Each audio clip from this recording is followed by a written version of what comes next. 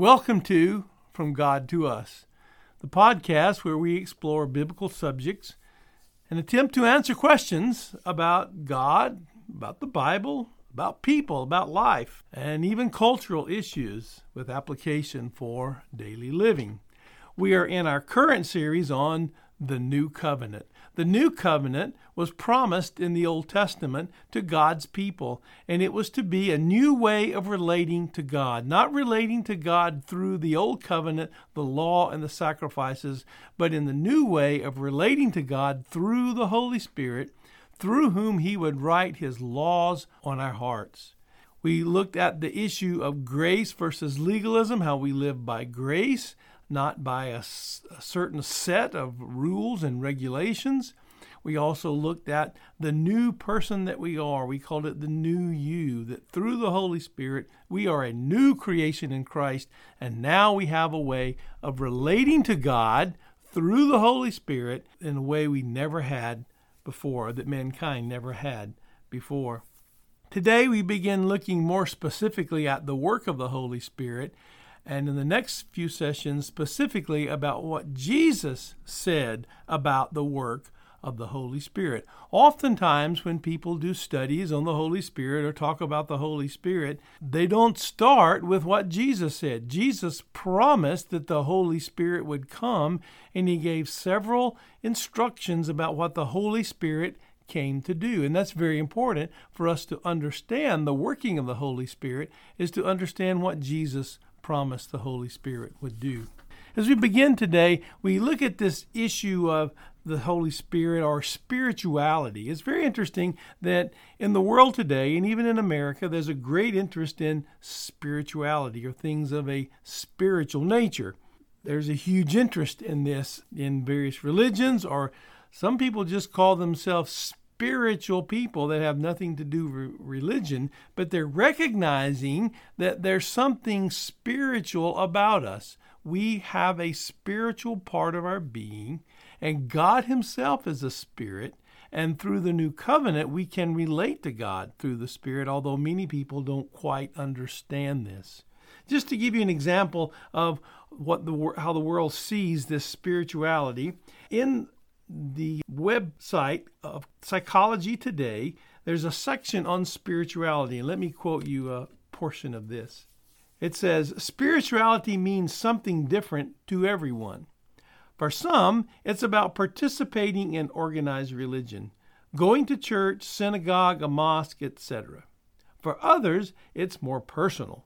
Some people get in touch with their spiritual side through private prayer, yoga, meditation, quiet reflection, or even long walks. Research shows that even skeptics can't stifle that sense that there is something greater than the concrete world we see. As the brain processes sensory experiences, we naturally look for patterns and then seek out meaning in those patterns. And the phenomena known as cognitive dissonance shows that once we believe in something, we will try to explain away anything that conflicts with it. Humans can't help but ask big questions, and the instinct seems wired in our minds." So they're trying to explain this spirituality, this sense of that there is something more than just the physical world in psychological terms, that people experience this spirituality in all kinds of ways, religion being only one of those, but that the brain, when it kind of plugs into this spiritual experience, then it's kind of locked into that. And so they're trying to explain it away, basically as being something real, something other than God Himself. It's just a spiritual experience. There are plenty of other websites and magazines that deal with spirituality and health and spirituality and practice. There's even some of the most significant self-proclaimed gurus in the realm of human spirituality, the Dalai Lama, Deepak Chopra, and Eckhart Tolle. These men live their lives around this whole realm of spirituality, what it means to be spiritual, and giving their advice to others. There's a world of information and opinions about the human spiritual experience. And we want to focus on this experience in the realm of what the Bible teaches and who the Holy Spirit is. As we said, the new covenant is about the Holy Spirit coming to live within us. And so we're going to begin this part of the study with the words of Jesus that we find in John chapter 14, verses 15 through 21. The night before his crucifixion, Jesus was talking to his disciples, giving them some final instructions, and several places he talked about the coming of the Holy Spirit. In this passage in 14, beginning in verse 15, Jesus says, "If you love me, you will obey what I command. And I will ask the Father, and he will give you another Comforter to be with you forever, the Spirit of truth. The world cannot accept him because it neither sees him nor knows him. But you know him, for he lives with you and will be in you. I will not leave you as orphans. I will come to you. Before long, the world will not see me anymore, but you will see me. Because I live, you also will live. On that day, you will realize that I am in the Father, and you are in me, and I am in you. Whoever has my commands and obeys them, he is the one who loves me. He who loves me will be loved by my Father, and I too will love him and will show myself to him." In this passage, Jesus promises another counselor or comforter, some translations say. The word is the Greek word parakletos, and it means one who is called alongside to help, to counsel, or to encourage. So it speaks of a person who comes along the side of another person to help them. And so the Holy Spirit is the counselor, the one who comes alongside to help us, to guide us, to instruct us, to encourage us. This is part of the work of the Holy Spirit. He's also called the Spirit of truth. So the Holy Spirit speaks truth. By his very nature, he is truth. That's why one of the reasons the Holy Spirit we know is God, a member of the Trinity. He is by nature truth. And so everything he speaks and everything he does, he leads us and guides us in truth. He guides us into what is true. He is the Spirit of truth. Unbelievers, people of this world, cannot know and cannot communicate with the Holy Spirit because Jesus said the world can't know him. The world, the lost people, those who've never come into relationship with Jesus Christ. But he said, you can know him. He's with you and he will be in you. You know, there's a lot of interest today in what's called the paranormal. That's some sort of moving of spirits and ghosts and things of that nature. There's all kind of TV shows on this now, paranormal. When we lived in Colorado, the area we lived in was called Black Forest, and there was a house there that was known to be haunted, so to speak. And there was this show about the paranormal that actually did a special session on this particular house, which was about a mile from where I lived.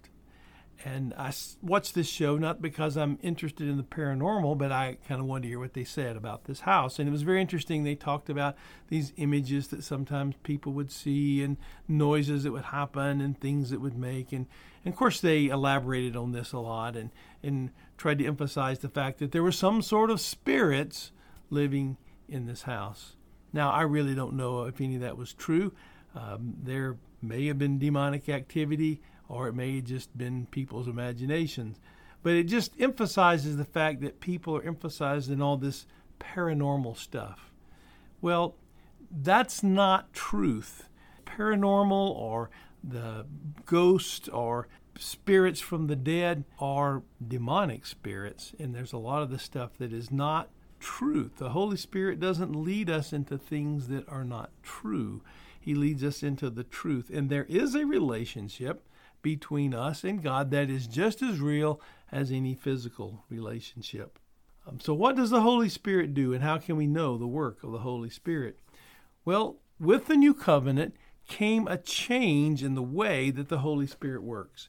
In the Old Testament, the Holy Spirit would come upon people as God chose, but he also left. In the story of the Old Testament of the King Saul, it's very clear the Holy Spirit came upon him and he prophesied. But later the Spirit of God left him. In Psalm 51, David's prayer after his great sin of adultery and murder, he cried out to God and said, "Please don't take your Holy Spirit from me." Because the Holy Spirit did sometimes leave people. He didn't remain with them permanently. Jesus said something very important to his disciples. He said, "But you know him, for he lives with you, and he will be in you." Speaking of the future, when the Holy Spirit would come, the Holy Spirit would come to dwell within us. He would come into our being and be there permanently. And it's through the Holy Spirit that we have this power to know and understand the will of God. And this was a change in the working of the Holy Spirit. He wasn't just with us. Now he came to dwell within us. Paul talks about this in Romans chapter 8. Paul here talks about the work of the Holy Spirit, how it's the Holy Spirit now that gives us the ultimate power to overcome sin. Verses 9 through 11 we read, "You are not in the realm of the flesh, but in the realm of the Spirit, if the Spirit of God lives in you. For if anyone does not have the Spirit of Christ, he does not belong to Christ. But if Christ is in you, your body is dead because of sin, yet your spirit is alive because of righteousness. And if the Spirit of him who raised Jesus from the dead is living in you, he who raised Christ from the dead will also give life to your mortal bodies through his Spirit who lives in you."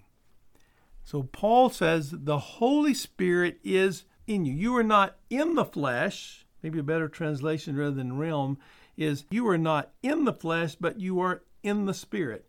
Now, he didn't say we don't have a fleshly nature still or a sinful nature, but as a believer, someone who follows Christ, you are now in the Spirit. You are not in the sin nature. You exist in a different realm of being in the Spirit, and this is what he's talking about. The Spirit is in you. You are in the Spirit, and the Spirit is in you. The example would be if you take a bucket and go out in the middle of a lake and submerge it into the lake, you could say the bucket is in the water, and the water is in the bucket. Well, it's a similar type concept. We are in Christ, and Christ is also in us, or the Holy Spirit is also in us. This is the concept that Paul is teaching. The Holy Spirit now dwells within us. There's another very interesting passage that talks about what we have through the Spirit in 2 Peter chapter 1, verses 3 and 4. There we read, "His divine power has given us everything we need for life and godliness through our knowledge of him who called us by his own glory and goodness. Through these he has given us the very great and precious promises, so that through them we may participate in the divine nature and escape corruption in the world caused by evil desires." Here Peter says we participate in the divine nature. We have access to the divine nature. Now, he didn't say we're not divine, we are not God, but we have this ability to participate in, to have access to God's very nature, because the Holy Spirit is God, and now he dwells within you. God gives us the ability to know him and to know what he thinks and what he believes. And this is all through the power of the Holy Spirit within us. Another way maybe to think of the work of the Holy Spirit is to think of a balloon. If you have a balloon that has not been aired up, it's just this flat piece of rubbery material. But once you blow into it and breathe your air into it, the balloon stretches out, and that's what we think of when we think of a balloon. We don't think of the balloon as just the stretchy material that hasn't been aired up. It's not really considered a balloon until you put air into it. Well, we don't have life until God breathes his life into us, which is the Holy Spirit, and we become new beings in Christ because of this Holy Spirit that lives within us. We also find out that the Holy Spirit can bring things to our consciousness. Not only is he there to dwell within us and to be with us, but he's there to teach us and to instruct us. We find this also in John chapter 14, verse 25 and 26. Jesus says, "All this I have spoken while still with you, but the Counselor, the Holy Spirit, whom the Father will send in my name. He will teach you all things and remind you of everything I have said. So the Holy Spirit is given here to remind us of the truth of God. As we learn that truth, the Holy Spirit brings to our remembrance what we have learned about God, about truth, and about His Word. Paul talks about this, about us having the mind of Christ in 1 Corinthians chapter 2, verses 10 through 16. There we read, "The Spirit searches all things, even the deep things of God.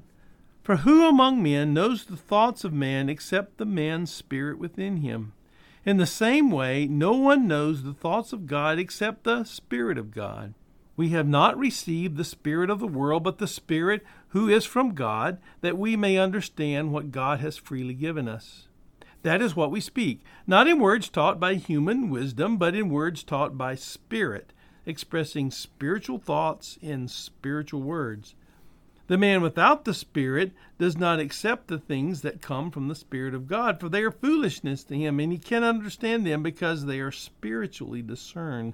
The spiritual man makes judgments about all things, but he himself is not subject to any man's judgment. For who has known the mind of the Lord, that he may instruct him? But we have the mind of Christ." The Spirit is there to search us, to search our thoughts and to bring God's thoughts into our mind. We can actually have the mind of Christ in a sense. Not that we become Christ, not that we are divine, but through the Holy Spirit we can have an understanding of the things of God. The Holy Spirit helps us to comprehend these things. This is the work of the Holy Spirit. He brings things to our remembrance, and He helps us to understand the truth of who God is. You know, it's one thing to study about the Holy Spirit, which is part of what we're doing here, but it's another thing to experience that working of the Holy Spirit. And part of what we want to do as we go through this time is to learn how to make this work in our lives, so that it's not just some dry knowledge about truth, but there is this living Holy Spirit, this new life that's within us that changes us and makes us something different. We're already different by the fact that the Holy Spirit lives within us, and we've been born again and we're new creations in Christ. But now we want to live in such a way that we live differently than what we did before we came to know Christ and before we came to receive the Holy Spirit. So how does kind of this work in our lives? I think there's a lot of misunderstanding, even in the Christian community, about the work of the Holy Spirit. There's a lot of disagreement about the work of the Spirit. There are those who emphasize that the Spirit speaks to them and talks to them, and they spend very little time actually in the Bible itself, emphasizing that all they need to know is what the Holy Spirit tells them, and this is their relationship with God, and they'll say all types of things, and sometimes things that may be unbiblical. There's those who focus, though, on what the Bible says and emphasize the truth of God's Word, but they have no relationship. They just know information. They're not living in the realm and the moving of the Spirit. And so we want to do both. We want to have the knowledge of the truth so that we know what is God's Word, and so when we are feeling that we know something, that we compare it to the Word of God and know that that's the Holy Spirit. But we also don't want to discount the fact that the Holy Spirit works within us to move us to do the things of God.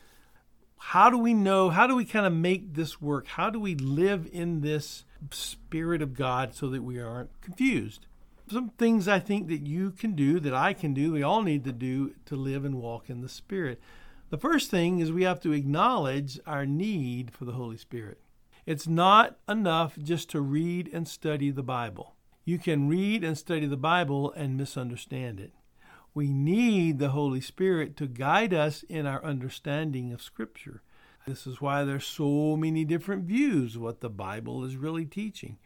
We need to be dependent upon the Holy Spirit to help us as we study. It's not just our genius, it's not just our mind, it's not just our ability to read and comprehend. We must be guided by the Holy Spirit.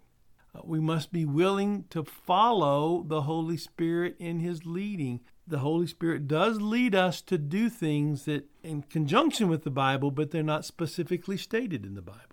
And so we need to be willing to allow ourselves to be led. We must be careful not to assume that every thought is from the Holy Spirit, but we also need to allow the Holy Spirit to influence our thought and our thinking. We need to compare what we hear or what we believe. We need to compare that with Scripture. We need to test it by Scripture. If you have sort of some feeling within you that the Spirit is leading you to do something, you can always test that and see, is this opposed to Scripture? Or if you believe something that's different when someone else is saying, is it consistent with Scripture? Scripture is kind of our guide to help us determine whether or not we are truly listening to the Holy Spirit or not. We must trust the Holy Spirit to work within us and to bring out that which God has given us. The Holy Spirit starts from within. He starts with our heart and our mind, and He works out so that we are serving God and serving people. The last thing I would say is don't be afraid of the Holy Spirit. Some of us who are very conservative and very biblical oriented need to not be afraid of what the Holy Spirit may be leading us to do. Those who seem to be moved by the Holy Spirit all the time, some of those need to make sure that what they're doing is guarded and tested by the Scripture and the Word of God. We need this balance in our life. I knew a man back in Colorado who told me he had been baptized by the Spirit sometime after coming to Christ, and he had this special moving of the Holy Spirit in his life, and he wanted to talk to me about it. So I tried to listen. I tried to understand. I was skeptical a bit, but in part of the conversation, he said, I never doubt anything that comes into my mind now that I have been baptized by the Spirit. Well, that was a very interesting thing to me because I'll tell you what, there's some things that come into my mind that I know that aren't right and aren't true. That's my sinful part of me, my sin nature. So as we kept talking, I mentioned a passage of Scripture that talks about how we are all baptized into Christ. And his response to me was, the Bible never says that anywhere. Well, it does say it. It says it in Romans and it says in Galatians. And so this thought that the Bible never says this anywhere obviously was not from God. It was not a correct thought. And I just tell this story because some people get so moved by their thoughts and they think they're following the Holy Spirit, but what they're doing is not biblical and not scriptural. And that's why we need this balance. The Holy Spirit is there.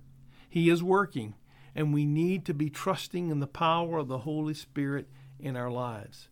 The greatest evidence of the Holy Spirit is when we see things change, when we see our thought patterns change, when we see our actions change, when we see people being blessed by us through some of the smallest things that we do. The Holy Spirit is working. He's bringing out the effect that He wants through us when we're trusting and leaning upon the Holy Spirit. And so as we live under this realm of the new covenant and under grace, we do so in the presence and in the power of the Holy Spirit. He is our source of help and strength. He guides us. He directs our lives. He helps us to understand the things of God and the Word of God. He helps us recall what we have learned. So we must live in dependence upon the Holy Spirit if we're going to live the life that God has promised under the new covenant. So may God bless you as you learn to live and walk in the power of the Holy Spirit. Let's pray. Father, thank you for the Holy Spirit that you have given us. You have given us life in Jesus Christ and redeemed us and saved us, but you also by your grace have poured out your Spirit not only upon us, but to be within us. And I pray that each and every one of us would learn to walk in this power and the strength of the Holy Spirit, knowing that this is the resource that you have given us to be able to know you and to understand you and to live according to your word and according to your truth. Thank you for the Holy Spirit. Help us, Lord, to walk in that power and to be dependent upon you and the Spirit that is within us. Thank you, Father. We pray this in Jesus' name. Amen.